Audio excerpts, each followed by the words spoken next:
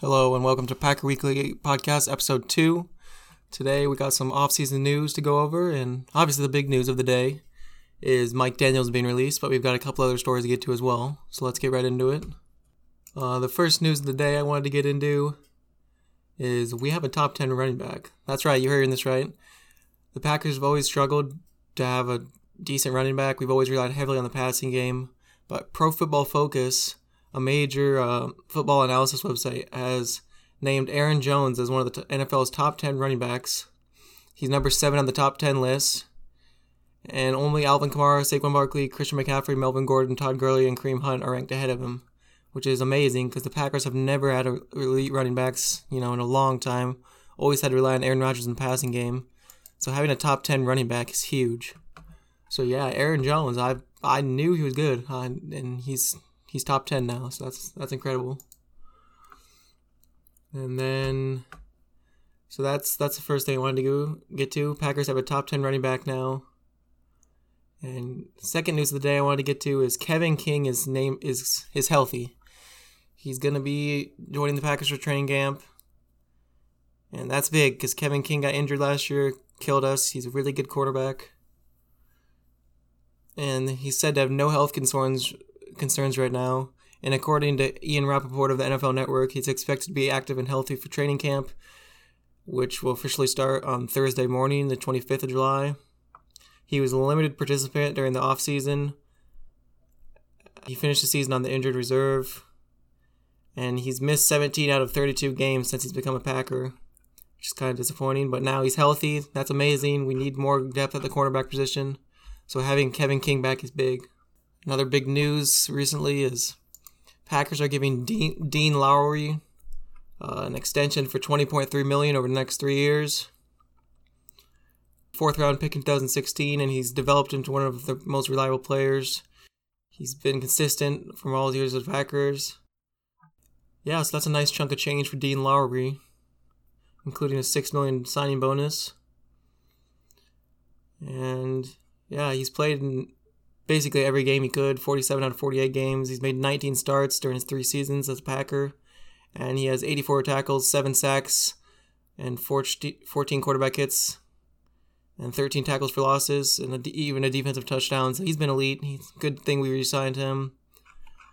And yeah, just solidifying the already pretty good defense heading into next year. Some more big news is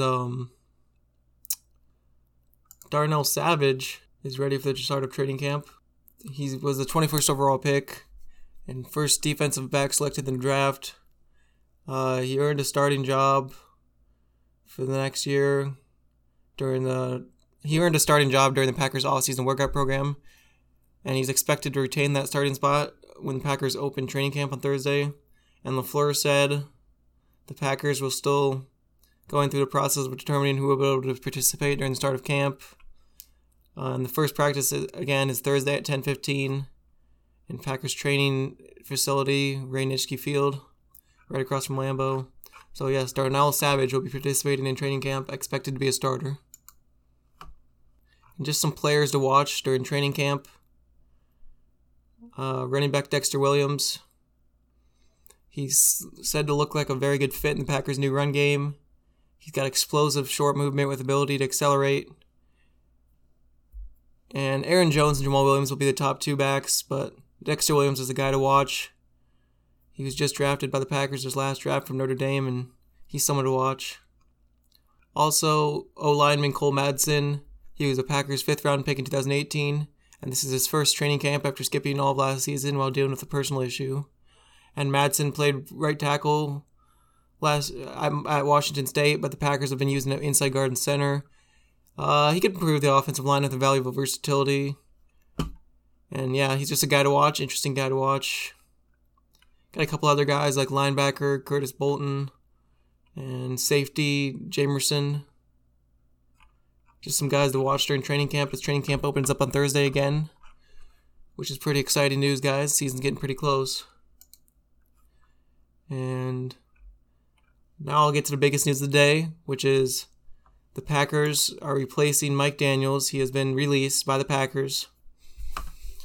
He was about to cost the Packers $8.3 over the next year, So we're saving $8.3 million in cap space. He only had 2 sacks last year. He hasn't been very productive. He's getting pretty up there in age at the age of 30. I think it was the right move to release him. Kind of a shock to some, though, as he was a fan favorite, and he's been a Packer for life since he was drafted in 2012. And how are the Packers going to replace him? Probably Zadarius Smith, who was just recently signed over the offseason. He will probably take over Daniel's position as the go-to interior rusher next to Kenny Clark. And yeah, I don't really think we need him in the next season. I like saving the money.